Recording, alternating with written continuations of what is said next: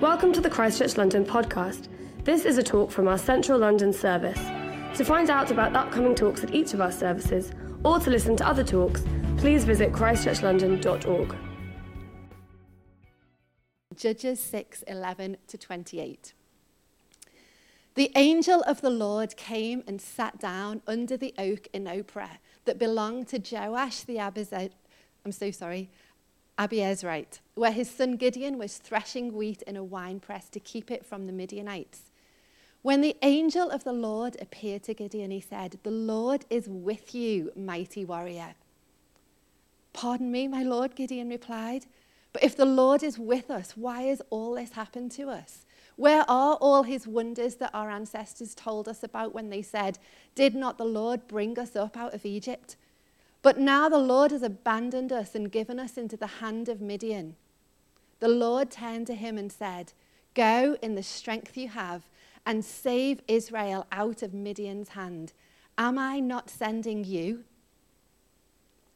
"Pardon me, my Lord," Gideon replied, "but how can I save Israel?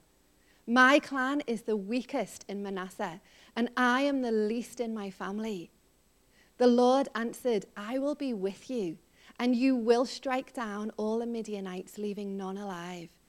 Gideon replied, "If now I have found favor in your eyes, give me a sign that is really you talking to me. Please do not go away until I come back and bring my offering and set it before you." And the Lord said, "I will wait until you return." Gideon went inside, prepared a young goat, and from an ephah of flour he made bread without yeast. Putting the meat in a basket and its broth in a pot, he brought them out and offered them to him under the oak. The angel of God said to him, "Take the meat and the unleavened bread, place them on this rock and pour out the broth." And Gideon did so. And then the angel of the Lord touched the meat and the unleavened bread with the tip of the staff that was in his hand. Fire flared from the rock, consuming the meat and the bread, and the angel of the Lord disappeared. When Gideon realized that it was the angel of the Lord, he exclaimed, "Alas, sovereign Lord, I have seen the angel of the Lord face to face." But the Lord said to him, "Peace, do not be afraid. You are not going to die." So Gideon built an altar to the Lord there and called it, "The Lord is Peace." To this day it stands in Ophrah of the Abiezrites. That same night the Lord said to him, "Take the second bull from your father's herd, the one 7 years old, tear down your father's altar to Baal and cut down the Asherah pole beside it. Then build a proper kind of altar to the Lord your God on the top of this height. Using the wood of the Asherah pole that you cut down, offer the second bull as a burnt offering." So Gideon took 10 of his servants and did as the Lord told him. But because he was afraid of his family and the townspeople, he did it at night rather than in the daytime. In the morning, when the people of the town got up, there was Baal's altar demolished, with the Asherah pole beside it cut down, and the second bull sacrificed on the newly built altar. Can we please welcome David to the stage? Well, morning, everyone. Well, it's clearly one of those mornings. I couldn't find my microphone. I have been preaching for more years than I'm going to let on right now. I have never before got up to preach and found that not all my notes are present. So halfway through, I will transfer to my phone and then back to my notes. So just bear with me if it's not quite as smooth as one would like it to be this morning. But funnily enough, in terms of today's sermon, I've really felt that as I'm preaching, I should be really listening to the Lord, particularly in the way that I preach. So maybe he thought I wasn't going to do that enough, and so he made sure I didn't have all my notes. Let's see how we go. It's Marathon Sunday today, of course. Anyone here? Do we have any former marathon runners? Sam Kay, just one in the room. Do you know, when we used to meet in the afternoons only when we started the church, we had people who ran the marathon in the morning and came to church in the afternoon. I mean, that is serious commitment. Anyway, my daughter Vicky is running the marathon today. So she's about 2 hour and a half in at this point in time. And I have never been as close to somebody who's training for a marathon. I didn't realize what a big deal it was. I mean, I know lots of people who've done it. Gab is looking at me like David, thick skin, numbskull. I know, it's amazing, isn't it? 26 miles, and just the training that she's done has been very, very focused. All her friends are saying, we can't wait till you finish the marathon so we can have real Vicky back, who stays up at night and does things like that. So we've been watching, cheering her on. She actually said, would Philippa come and watch the beginning of the race, which is why Philippa's not here this morning. I'm going to be heading over to watch her at the end of the race later on. So excited for that. One of the reasons I mention that is that today's sermon is really part one of two. I get to do the first one today. Philip is going to pick up some of these themes in 3 weeks' time, and we'll do the other side. Philip will actually particularly be focusing on the vision that God is developing amongst us as we're now two services that have come together to form a new service. And what that means in terms of being a garden at the heart of the city. And what that means to be a place of refreshing and strength and healing and companionship and love and fellowship. And I won't preach Philippa's sermon now, but all those sorts of things that God is calling us to be together, whether we're here in person or whether we're joining us on live stream this morning as well. I should have said welcome to you guys as well. This morning, I want to ask a slightly different question. I want to ask, what is it that the Spirit might be saying to us as a community given this weird 18 months that we've been through? And I don't need to elaborate too much on that. I'll come back to it in a few minutes. But given all the weirdness and all the changes, what is it that God wants of us? What's he saying to us at this point in time? And I want to base it all in the verses that Joe has read to us. In fact, I want to start just a few verses before. It's always helpful and it's always important, and I hope you're always thinking, when you're thinking of big life decisions or what is God saying to you, I hope you're always thinking, hang on, what's the Bible got to say about this? It's one of the reasons we've been given a Bible, is it's meant to be a light to our feet. It's meant to light up our path. And so I want to base it all in that. Let me just give you the few verses before the verses we got to, which essentially was an angel appearing to Gideon. The chapter starts with the Midianites, a powerful eastern tribe who have flooded into the fertile plains that the Israelites are in, and they've intimidated, they've beaten, they've triumphed over the Israelites. They're now fill the fertile area. The Israelites are up in the mountain caves and the clefts in the rock, and they're busy really just focused on survival. We're told that whenever the Israelites thought about coming down or planting crops, no supermarkets then, this is an agricultural economy, whenever they think of planting crops, it says the Midianites appeared like locusts. I don't know how many of us have been in an environment where we've seen a storm of locusts. They literally blot out the sky. Well, imagine the Israelites up in the mountain heights, looking down on the plains, and all they can see is Midianites everywhere. Not only are they everywhere, but they take the crops. They essentially take their food for the next 6 or 12 months. We're told they ruin the crops, they take all the livestock, and we're told they do not spare a single living thing. They literally come and they take this place and they just make it bare. And unsurprisingly, we're told that the power of the Midianites was oppressive for the Israelites. And as I read that, I couldn't help thinking about the last 18 months. Who's found the last 18 months oppressive in one way or another? Well, half of you are holding up your hands, and I think the other half of you would if you were maybe in a more private space or whatever. In many ways, there are parallels that we can draw between these two things. Our movements have been restricted over the last 18 months, and in many ways they still are. The Israelite movements were restricted. They couldn't come out of their caves. They couldn't come down the mountains. The Israelites feared for their very lives. We, of course, from time to time, maybe particularly earlier on in the pandemic, I guess all of us at one point or another thought, am I going to be okay? The Israelites would have feared for those that were vulnerable in their community, the young and the old. We have all done that. We've spent a lot of time talking about the vulnerable and how we care for them. The Israelites would not have been able to gather in public to worship because of the fear of the Midianites coming down on them. Well, that's been our deal as well. That oftentimes we've not been able to gather together.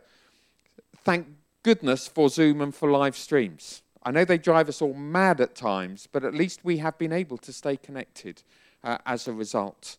But we're told that the Midianites and the effect of them impoverished the Israelites, the people of God. And that word impoverished doesn't just mean that materially they became poor, but it has a mental or psychological connotation. In other words, they became small in their minds. They stopped asking, how can we expand? How can we flourish? How can we be a blessing? And they simply thought about, how can we survive? How many of us have found ourselves thinking that way over the last 18 months? I just got to get through this week. I just got to get through this month just until lockdown is over. And of course, all of that sense of getting small in our minds doesn't just snap back as the numbers start to go the right way or the pandemic seems to recede, at least for the moment. So I think there's a lot of parallels here between the effect of the Midianites on the people of God in Judges chapter 6 and the effects of a pandemic on us here in the 21st century. And certainly it means that we're looking and asking, how does God work in challenging times? These are challenging times, still challenging times. So I want to just draw a number of pointers from this in terms of how God works in challenging times. We are then going to take this chapter and probably the next couple on Wednesday evenings over the next, right through until Christmas as we gather together, and we will draw a lot more out of this. So if at any point during this morning you think, David, slow down, you're not going into enough depth on that point, have no fear. Because I will not be doing that, but we'll be doing it together. We're going to keep teaching no more than 12 minutes. That's what I'm telling everyone who gets to teach on Wednesdays. No more than 12 minutes on your feet, and then we'll get into groups and we'll talk about this and we'll apply it and we'll pray and so on together. So what happens? Well, the first thing that happens, and this is invariably the case when things get really difficult, is the people pray. Even people who aren't sure whether God exists, pray when they're in trouble. Help God. And this is what the people of God do here. They go, help us. We are at our wits' end. You may have felt like that over the last 18 months. Help me, God, I am at my absolute wits' end. And there are two things that happen when we pray. And the first thing is God starts to work in your and my heart. I've often thought that I pray to try and get God to do something, and it ends up with me doing something. Because though I might be thinking, am I going to change God? I realize theologically that's a dodgy statement, but you understand what I'm trying to say there. I find that God changes me when I start to pray. So he gets us praying, firstly, to change our hearts, and secondly, in order that he prepares to act. Just as it says in Daniel, that when Daniel prayed, he prayed for 21 days and nothing had happened. Who's had that experience? So he prays for 3 weeks, nothing happens, and then an angel comes and says, on the very day that you started to pray, I was released from heaven to come to you. And then there's a picture of a spiritual battle that happens in the heavens. Now, there's much that could be said that we won't get to say this morning about that. But listen, when you pray, God hears you straight away, and he releases the answer, even if it takes some time. It's another reason why Wednesdays are going to be so important for us. It's to connect, it's to build community, it's to get to know one another, it's to think about some of these themes, and it's to pray. Because we think this city needs God's people to be strong and vibrant and alive at this point in time, and therefore we think that that's one of the most important things that can happen. Here, David transfers seamlessly to his phone. Then, of course, what happens after that is that not only does God get his people praying, but he answers them in surprising ways. He doesn't appear, he sends an angel. And he doesn't send an angel to the leaders. He doesn't send an angel to the soldiers or to the decision makers. He sends an angel to the most unexpected person you could possibly imagine. He sends him to the youngest, smallest person from the smallest clan in the smallest tribe in all Israel. Now, just to say, and this is a cycle that you can follow right throughout history. God's people flourish, then they struggle, and then God calls the most unlikely people to lead and to take the initiative and to get things going again. Now, of course, one of the things about that is it means that every single one of us can be involved. Because most of us here consider ourselves to be the unlikely person. And that is certainly Gideon. Gideon's full of reasons why he shouldn't be involved, but God won't have any of them. In fact, Gideon asked two questions. The first question he asks is, are you really with us? Things have been pretty tough recently. Now, for some of us, all of us, we've had a pandemic of toughness. Some of us here have been part of a service, the Covent Garden service, that isn't meeting now. And I know for many of you, you would say that has been really tough. And we've lost something that's really precious to us. And we had a lot of people who left the country, literally, at the beginning of the first pandemic. And now, that's just one example, but I could, looking round the room, I could apply it in different ways as well. And Gideon, if that's essentially what Gideon says, it's been really tough. Why would I believe you now that you want to work? Do you know what's fascinating is God doesn't answer the question. He just says, go, I'm sending you. Now, it's not that there aren't times that we need to process those things and work them out. It's very important. But here, where we say, well, look, how do we know you're with it? He says, no, he says, I'm sending you. You go. In other words, that the important thing in that situation, at least, was that Gideon listened and he obeyed. Am I not sending you? And then his other question was, well, can God really use me? I am the youngest person in the smallest clan of the smallest tribe. And God's approach, of course, is very different. He's not interested in our background. He's not interested in the family that we've come from. He simply sees us as the person that he has made us to be. And he calls that out. That's the wonderful bit about getting to follow God, is that he knows who we're meant to be, and it's like he calls us out. It's like he gives Joshua and Gideon a name. He calls him, you mighty warrior. And I always imagine that when the angel said, you mighty warrior to Gideon, Gideon's going, who else is in the room? Who's he talking to? He can't be talking to me. But what the Lord does is he speaks about the very essence of who he is, of who you are, and he calls that out. And he says, come and be that person. So at times of darkness, at times of challenge, he picks the most unusual people. And then he puts his finger on the very core of who he's made them to be. And he says, come on, be that person. Live out that. And the other thing that he does along with that is he gives promises. He gives promises to people. That's how Hebrews describes what happens with Gideon here. In Hebrews 11, verse 33, it says that through faith, Gideon conquered kingdoms and gained what was promised. And that's exactly the way in which God gets things done, all the way through Scripture, but God gets things done today. He puts promises in our hearts, and then he says, now go and get the promise. We literally, in the Old Testament, have a land called the Promised Land. And for the Israelites, they spent generations actually going to get the promise. Now, sometimes God gives promises to us together. I trust that he will underline and emphasize and strengthen promises on Wednesday nights as we gather together, so that we'll be able to say as a community, God has given us some things that we're now to go and get. But I'm sure that for many of us in this room, we have things in our hearts too. That just as God says of Gideon that he gained what was promised, what are the things that he's given you?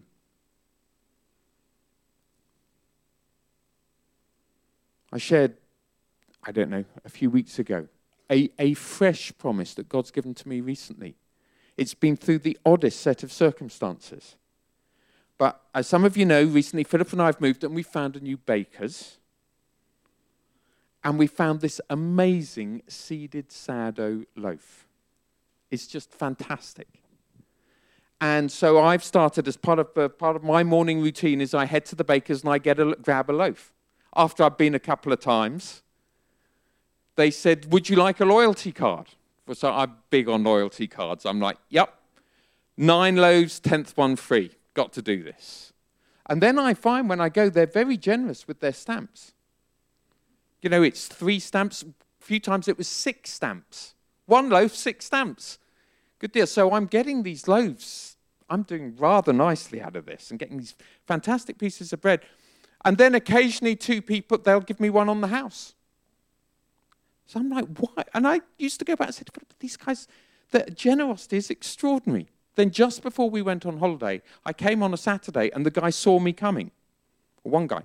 And he'd already wrapped up a seeded sourdough before I got there. And I went in and he said, there you go, seeded sourdough on the house. I said, well, thank you. But I said, it's the weekend. On the weekend, I need 2 loaves. I've got people coming for breakfast and I need 2 loaves. And I said, so, and I got out my loyalty card. Here's the payment for the second one. 9 loaves. He said, no, keep your card. Here's another one on the house. I know. So I went home and I said, here's what I've got. And then we went on holiday. And I came back, and it was a Monday morning, back from holiday, and I went in. It was a guy I'd never seen before.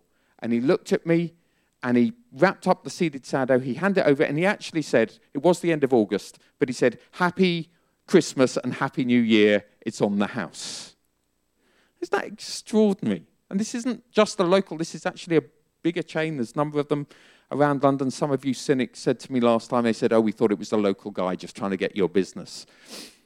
But I went back from it all. It was so extraordinary and so unusual. I went back thinking, actually, after that weekend before holiday, I thought, I think God's speaking to me. And I think he's promising me something for this next season. He's promising me that he will give me, he will provide for me everything that I need.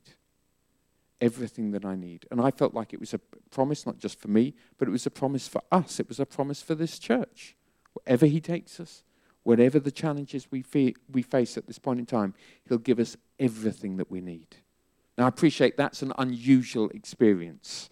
More often for me, promises have come when I've prayed. I remember before we started the church, someone prophesying as some of us worshiped together, God will change the skyline of this city. It was the London Eye was a new thing on the skyline of London, just like the London Eye has been placed there. So I will do things through this church which will change the skyline. I thought that's both ridiculous and amazing all at once. That's how you feel about promises. They're ridiculous and they're amazing. But I've held on to it and I've prayed for it ever since.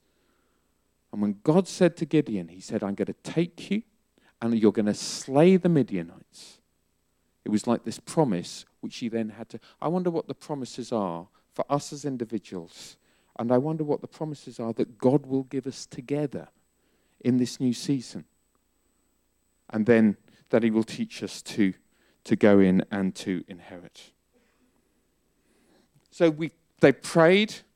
The most unlikely person gets calling. Then he finds he's given promises that he wasn't expecting to get. And the result of it all is that he says, I'm available to you. I'm happy to be in on this. He worships. He puts an offering together, which of course with food so short at the time, would have probably been everything he had. It's certainly generous. It's goat, it's broth, it's bread.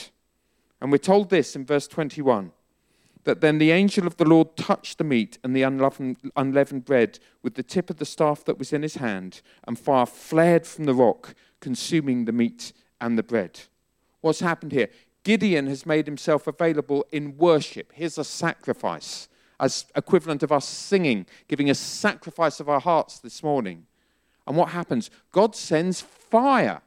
What does that fire represent? Well, when we looked at Romans 12 in the summer, one of the phrases that Paul refers to and that we looked at was to be fervent in the Spirit. In other words, it's like being red hot.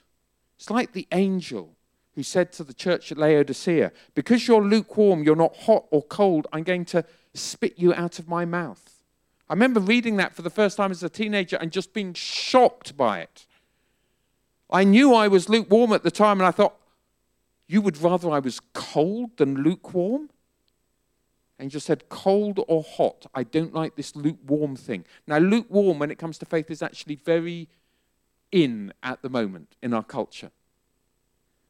Faith is fine as long as you don't feel it too strongly. Faith is fine as long as you don't take it too seriously. Faith is fine as long as you have it as an add-on to your life, not as the thing around which life centers. And yet, actually, you'll find that nowhere in the Bible. Well, the only place you'll find it is where the angel says, if you're like that, I will have nothing to do with you. And within 70 years of those verses being written in Revelation, the church in Laodicea ceased to exist. And so for Gideon, he's like, I come to worship, and the fire comes, and it makes him fervent. It makes him fervent. Now, this isn't just something, that sort of fervency, it literally means to boil or to seethe with the Spirit. Now, that's not something that you or I can just switch on.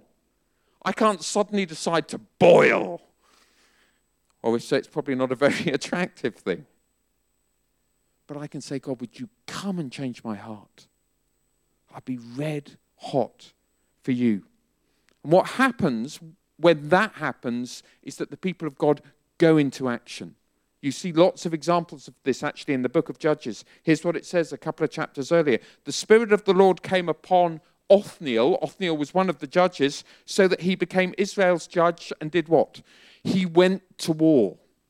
In other words, he acted and gave himself with energy and with passion for God's purposes. Brothers and sisters, Christchurch London Central Service, if there's ever a time for us to give ourselves to God and to one another for his purposes in the city, I want to suggest it's right now. And I want to suggest that that's something that's not just worked by you and I giving ourselves to it, though that's important, but by opening our hearts, and there'll be an opportunity in just a few minutes at the end, and we'll say, Lord, would you come and would you make us fervent in your Spirit? A radically obedient individual is worth more than an army of lukewarm men and women. A radically obedient individual is worth much more than an army of lukewarm men and women. Final thing. God then, once he had called Gideon and Gideon had given himself and the fire of God had come upon him, God then says, now I want to deal with the rest of my people. He's still not bothered about the Midianites, hasn't even got to them in this chapter. He says, first, I want to renew my people. God goes to the heart of the problem because what Gideon's family have done is they've begun to worship the very gods that the Midianites are worshipping. I mean, how crazy is that? The Midianites have dominated them, and because of their strength, they've gone, we'll give up on God and we'll worship the Midianite gods, Baal and Asherah. So here's what Gideon's told. He said, go to your father's house, which he does at night, because this could blow up his whole family. Go to your father's house, take the Baal altar. Now, the symbol of Baal is a bull, which is important. We'll come back to that in a sec. And take down the Asherah pole. Then he says, build an altar to God and put a bull on it. Why is he putting a bull on the altar? To declare that the Baal altar is now finished with. This is going to go up in fire to God. The fire has come down and now it's going back up. The fire comes down to strengthen Gideon, and Gideon then takes it back by saying, we will not worship the things that our culture is worshipping. We'll only worship you. So the bull goes on the altar, and where's the firewood come from? It comes from the Asherah pole that is chopped up and then used as firewood. So Gideon goes right to the heart of his culture and burns up the things that his culture have worshipped. Now, I want to suggest that over the last 18 months, it is very easy for God's people to begin to worship, by which I mean give ourselves, treat as ultimate rather than secondary things, some of the very things that have become strong in this culture as a whole. And I just want to suggest, as I come into land, 3 things which I think could function like a Baal or an Ashtoreth pole, something we can give ourselves to. The first of these is anxiety. We've all been anxious these last 18 months, of course. In fact, we see and we hear people talk about this now as an age of anxiety. Anxious for ourselves, anxious for our loved ones, anxious for our businesses. And of course, that is entirely understandable. It's resulted in an emotional fragility in our culture that has certainly never existed before in my lifetime. Now, what does Jesus have to say about anxiety? I'm sure that for some of you, you're like, but hasn't anxiety been important recently? Here's what I'd say. Here's what I think Jesus would say. I think he would always say, be careful and be responsible, but anxiety makes cowards of us all. Here's what Jesus says, or here's what the Bible says about anxiety. Paul to the Philippians, do not be anxious about anything except pandemics. Do not be anxious about anything, but in every situation by prayer and petition with thanksgiving present your requests to God. Please hear what I'm saying and what I'm not saying. Care, responsibility is very important. Anxiety is not a fruit of the Spirit.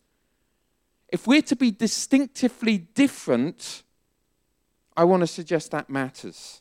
Cast all your anxiety on him, says Peter, for he cares for you. Where am I going to trust? My own caution or his provision and safety? Cast all your anxiety on him. Literally, I think of that as throw your burdens on the floor and then trust him. And that might be for those of us that particularly struggle with anxiety, and I realize it can be just a powerful thing in our lives. But for those of us like that, you may want to, when we stand to worship or pray, literally, sort of mentally throw your anxieties on the floor, cast them on, and then give yourself to Jesus. What did Jesus say? In a storm, in a boat with professional fishermen who understood this storm could kill them, he stood up and he said to them, why are you so afraid? Imagine Peter going off. It's really rather obvious why I'm afraid. I could die. I know. I'm a professional. Jesus said, whatever, no fear. Jesus says, do not fear more often than any other phrase in the Gospels. So I want to suggest, if we are to bring down Baal altars and chop down Asherah poles and build an altar to the Lord, they're not silliness, have nothing to do with silliness. I'm sure we could find a verse for that as well and teach on that. Nothing to do with silliness, but not to be anxious is important for us right now, to be distinctive. That's the first thing. The second thing is passivity. The second thing is passivity. It's easy to become trapped in inactivity. As Paul wrote to the Ephesians, he said, be very careful then how you live. Not as unwise, but as wise, making the most of what? Every opportunity. Why? Because the days are evil. Well, it's felt as if the days are evil, often days, over the last 18 months, hasn't it?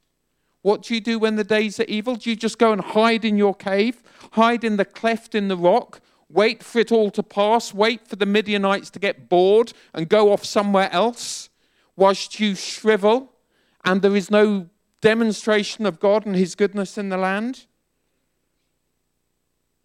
No. Paul says, even when the days are evil, find ways to make the most of them. It may be prayer, it may be relationships, it may be plans and dreams for the future, it may be study, it may be 1,000 different things, but make the most of every day. And I know what it's like. I remember the first days that I went out after lockdowns, and my limbs, both psychologically and physically, felt flaccid and weak. I thought, really, I'm going to a meeting in person. And so, again,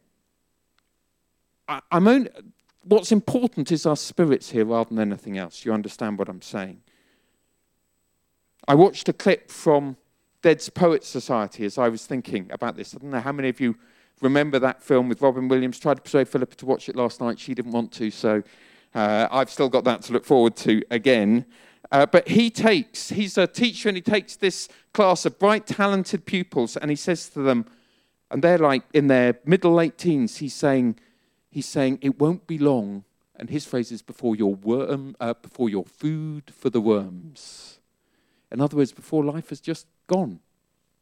And he gets them to look at the photographs in the hallways of all the former pupils. He said, look, they're just like you. Their eyes shining with hope. They look strong. They look confident. And now he said they're gone. And of course, you know, as you've seen the film, he says, seize the day. I think Apostle Paul would have said just the same. When the days are evil, make the most of every opportunity. Seize the day. And so this is not a moment for inactivity. It's a moment for wisdom. It's a moment for judging what that means and how we do that, of course. But it's a moment for action, as well as a moment to be free from anxiety. And finally, it's a moment for us to ensure that we're overcoming division. That's the third thing which has been big in our culture over these last 18 months. I realized before then as well. But people have become divided over so many different things. And it's been so much of a problem in our society that a friend of mine has actually started a business on helping people come together in polarized times. He started it now in 4 different nations. And he's like, he said, there's so many people who want our help. Now, we haven't got time to unpack all of this, and we could spend hours on this, but simply to say this. The reason Jesus says that people are to know that we're his disciples was why? What was it? People will know you're my disciples because you love one another. And I want to suggest we've got this wonderful opportunity in this service right now to learn to love one another at a whole deeper level. Cross-generationally, with different races, with different ethnicities, with different backgrounds. So much that the scripture says about this, but it says practice hospitality. Practice hospitality. Be with people in this service, have them in your house, take them out for coffee or a sandwich or a slap-up meal, whatever your thing is. But do it with people you don't know or you wouldn't normally be with. One of the reasons that we're setting tables out on a Wednesday evening is because we want to eat together. As one friend of mine used to say, I've never forgotten it, he said, open mouth, open heart. Open mouth, open heart. When you eat together, you just get connected in fresh and new ways. And I want to encourage us. So come, if you possibly can. We will have a live stream for those of you that can't. We understand not everybody can come. But if you can, and the live stream will start at 7:30, but come at 6:30 or as soon afterwards as you can. There's an abundance of places you can pick up some food on the way. Come, bring food. Open heart, open mouth. Care for the vulnerable. Let's learn to care for the vulnerable amongst us, to love everyone and not to give up meeting with one another. And so in loads of practical ways, we can show a very different spirit, not a polarized community, but a deeply loving, serving, honoring, respecting community. So I want to suggest, I've said a lot, I've preached longer than I would normally do, but that God sets his people praying, then he speaks to the most unlikely people and he draws them. And he puts promises in their heart. He says, go and inherit those. Go get those promises. They result by opening their lives and their hearts in worship, and the fire of God comes that they would be fervent. And then he says, make sure before you do anything else that my people are distinctive. And I want to suggest today that 3 ways we can do that is by learning to be not anxious, not passive, and not polarized. I'm sure I should be stating all 3 of those in the positive, that we should be peaceful and that we should be action-orientated and that we should be loving and unified and serving one another. Let's stand together, shall we? Maybe the band could come back, please.